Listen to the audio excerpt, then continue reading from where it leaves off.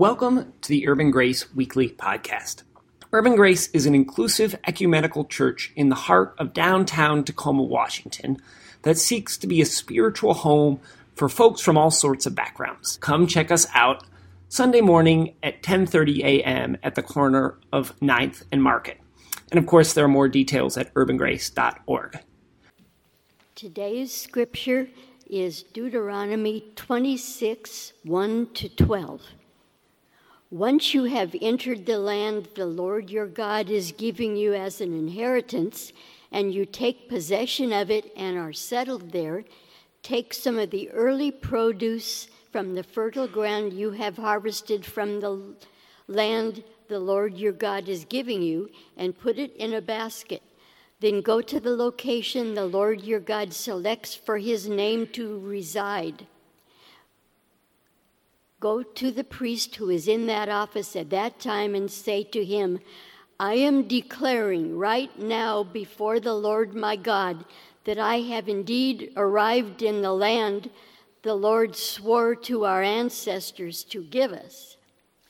The priest will then take the basket from you and place it before the Lord your God's altar. Then you should solemnly state before the Lord your God, my father was a starving Aramaean. He went down to England, Egypt, living as an immigrant there with few family members.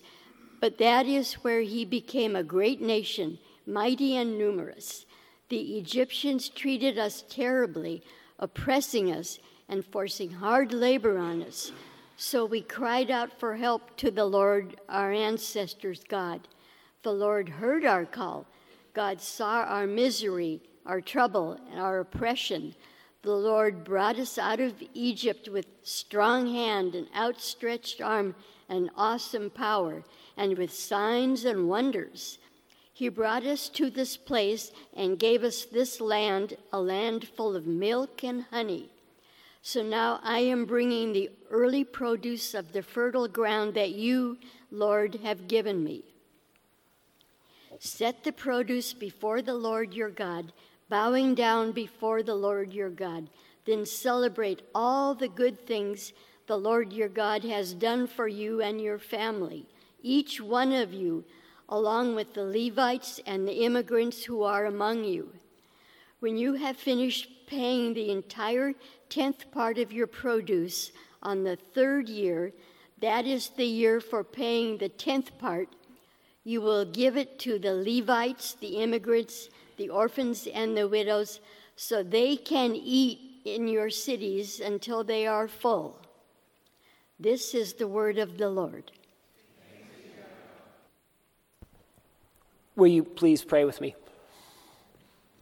Good and gracious God, we give thanks for your presence that fills the whole world. And we pray that we will experience that presence now, and through your presence, your word will come alive in our lives. Amen. When I was a kid, my sisters and I used to ask our parents to tell us stories. But there were some stories in particular that we liked better than others. Our favorite was the story of how my parents met. They were on a double date, but not with one another. Yeah, and once they met, nothing was the same again. 2 months later, they were engaged. Yeah, right? And we loved to hear this story in part so we could tell our parents, when I grow up, I'm going to meet someone and get engaged 8 weeks later. But we also loved it because it felt like an origin story. The story of how our family started, the story of who we were. And I'm sure that we all have similar stories or very different stories, but stories that shape our identity and purpose. Because stories have incredible power in our lives. And it's no accident that the Bible is a book of stories. It's actually, the Bible is like a story about telling stories. Because the characters are constantly, they find faith through retelling the stories of their ancestors. And God even instructs them, tell these stories again and again. And that's really clear in the laws about how the Israelites bring their gifts and their offerings to the temple. The instructions from Deuteronomy, we read 12 verses, and there are 4 verses that explain, how much to give and where to give and who to give it to. But that's just 4 verses, or maybe 5. The other 7 provide a script of what every person is supposed to say before they give. My father was a wandering Armenian. Our ancestors were oppressed. God delivered us. So now I give thanks and share what I have. Every year, when the Israelites brought their gifts, they recited the history of their people, a lot like how we tell our stories again and again. They recite the story to remember where they came from, like to remember their wounds, to remember who they're called to be in community with, and to remember why they gave. And we do something similar here.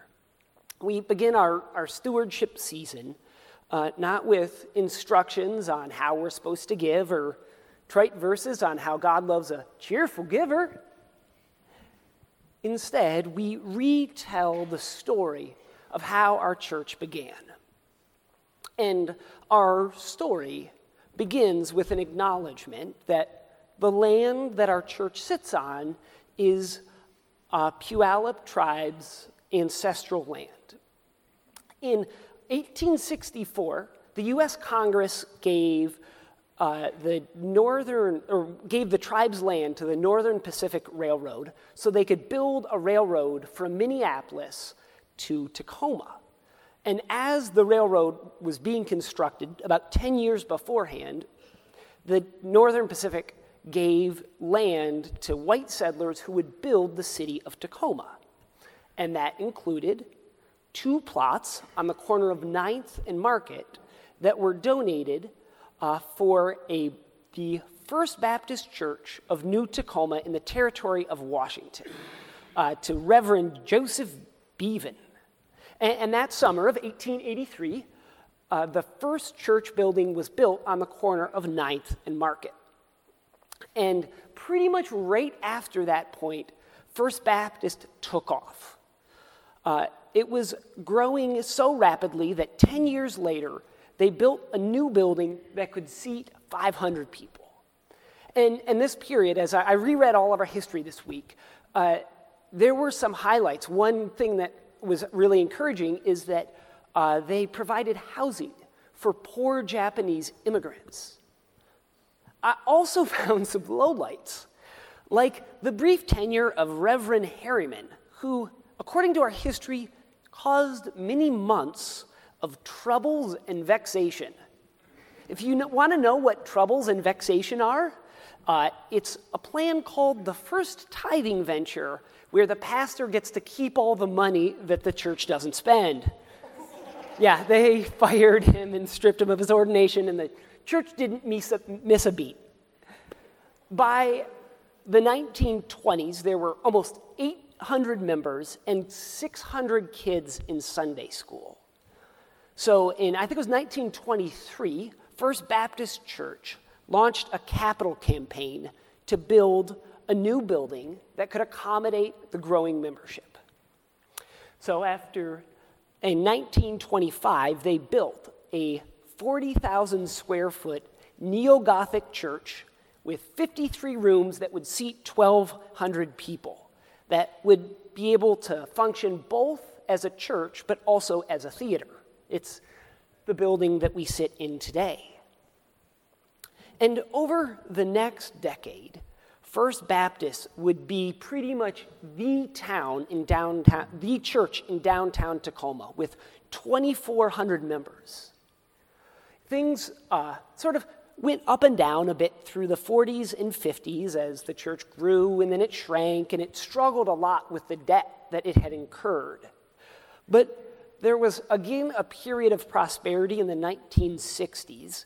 And I like this period because it's when we start to see familiar faces in our historic photos, like this one, starring Don Summers and Doris and Paul Krilich. Or perhaps this sharp-looking choir with Ray and Charlotte. There, if we go to the next one, I zoomed in. There we go. There's Ray and Charlotte, right? And this period in the 1960s is also when Willie and Faye Stewart desegregated First Baptist Church by joining in 1963. Last spring, Willie told me, as I was talking to him about this period, that I grew up in a segregated community and a segregated church. And I felt Christ is not restricted to colors and groups. So I wanted to join a mainstream church. And I always wanted to be in a downtown community. And as many of you know, Willie became a pioneer of civil rights in Tacoma, serving as the first African-American principal, assistant superintendent, and school board member. And before long, First Baptist elected Willie as the moderator of the congregation, which, again, was a bold step and a sign of racial progress in the church. But despite all this progress, downtown was changing. And I want to spend a few minutes explaining why. After World War II, there was a huge group of soldiers returning to America who wanted to start families. And by and large, the soldiers had saved up some money, and the government provided incentives for veterans to buy homes. But there weren't actually many houses, or there wasn't much housing in traditional urban cores like downtown Tacoma. So developers built new houses out in the suburbs. And the construction of the suburbs wasn't bad at all, except for two things. First, that many, if not most, suburban communities had regulations that prevented people of color from moving there. And this was reinforced by the government's discriminatory lending policies that made it extremely difficult for people of color to live anywhere except particular neighborhoods that were usually downtown. This is called redlining, and this is a map of Tacoma. The red areas were the neighborhoods that were welcome to people of color, immigrants, and Jewish people. So that created the first obstacle, and then it was compounded because when people left for the suburbs, they no longer paid taxes to the cities. They were separate tax entities. And without that tax revenue, cities like Tacoma were no longer able to provide adequate services like police and fire department and education. And when our cities deteriorated, this drove more folks to the suburbs, which made the problems worse. And again, because of the discriminatory policies, people of color were excluded from this trend, and this became known as white flight.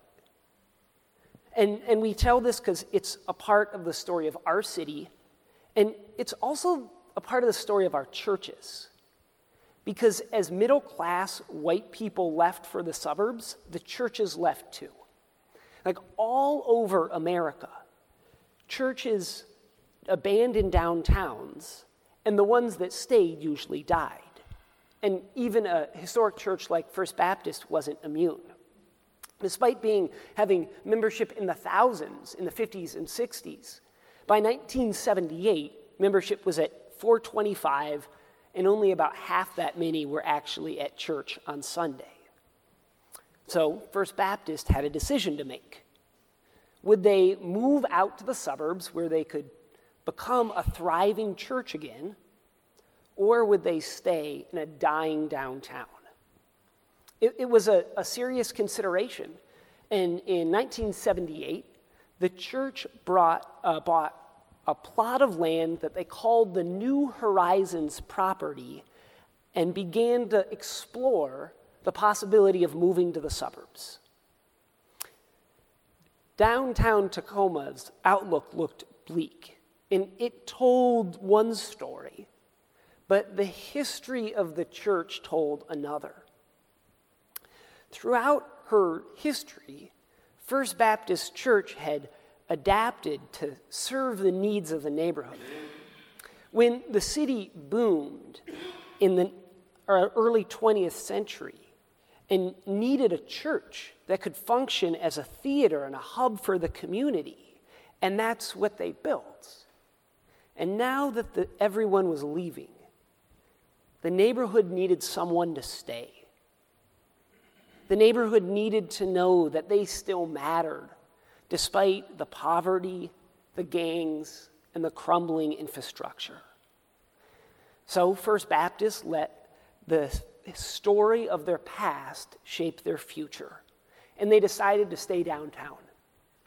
This article from October 27th, 1979, which is 40 years and 2 weeks ago, in it, the Tacoma News-Tribune wrote this article with the headline, "First Baptist Decides to Stay."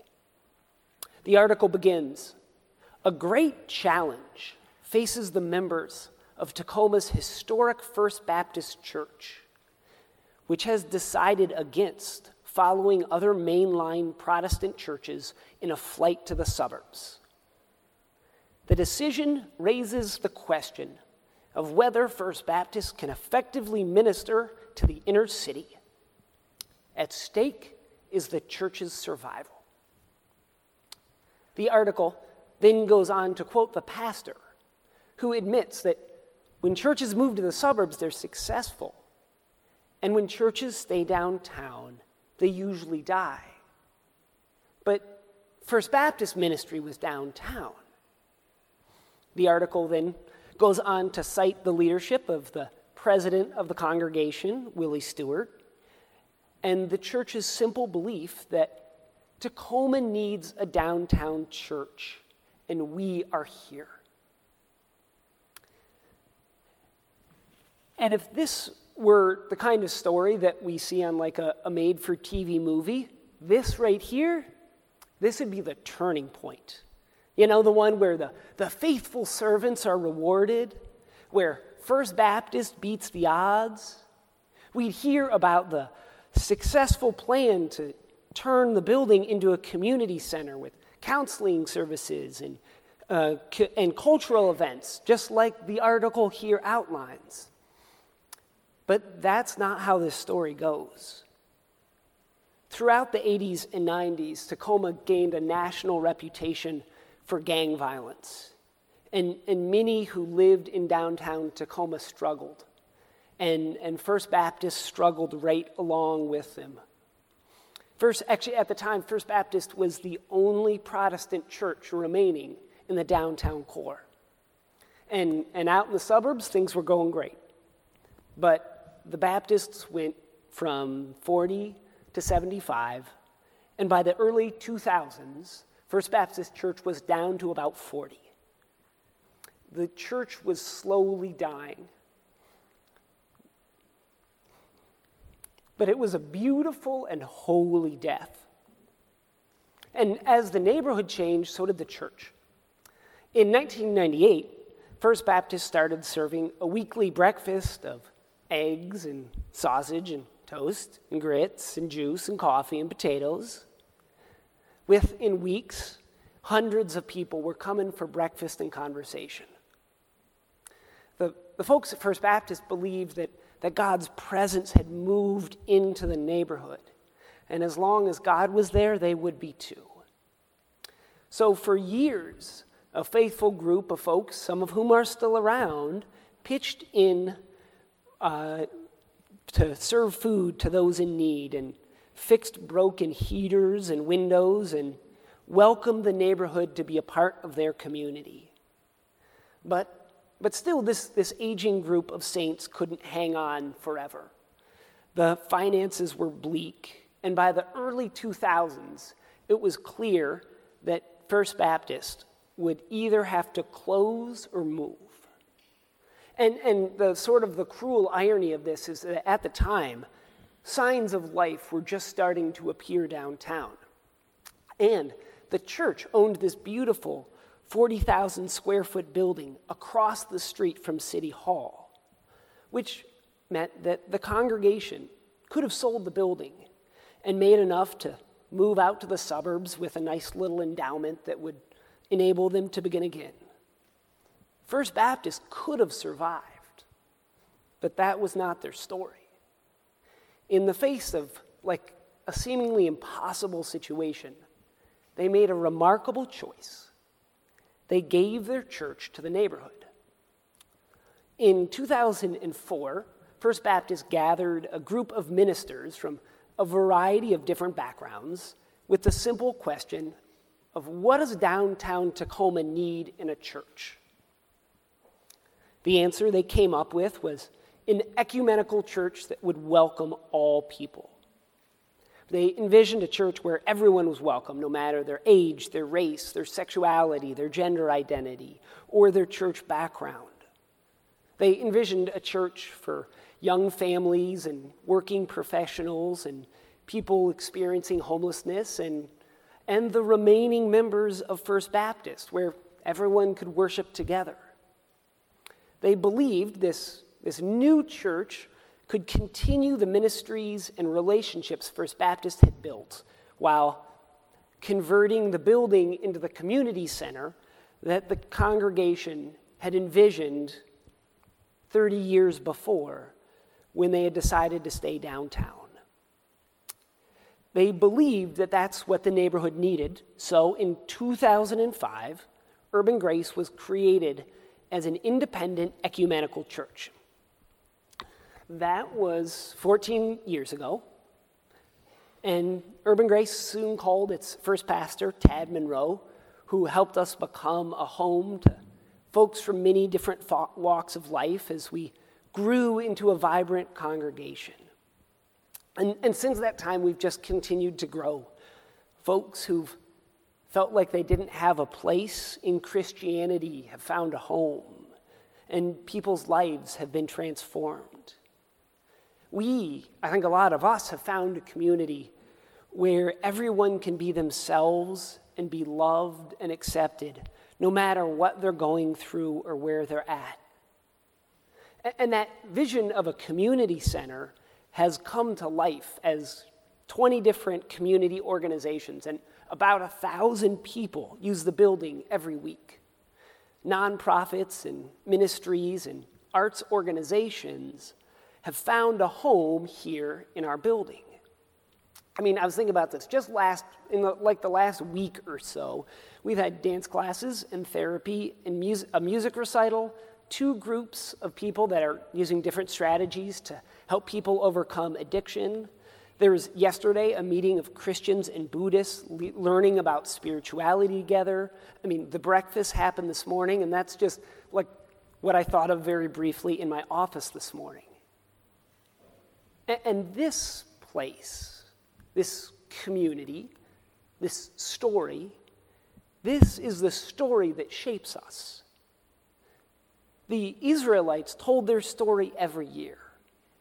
As they brought their gifts aloud, they said, "My father was a wandering Aramean who was oppressed, but was liberated by God." And that story reminded them of their wounds, of their vulnerability, and of their liberation. That story shaped them so that when they gave in a way that welcomed others into their story. At the conclusion of our scripture passage, God instructs the Israelites to give not only to the temple, but give to immigrants, orphans, and widows, and to invite them to their parties, to treat those on the margins with the same love and care they share for their own families. So the Israelites welcomed the outsider because their story was that of being a wandering outsider. They let their story shape their future.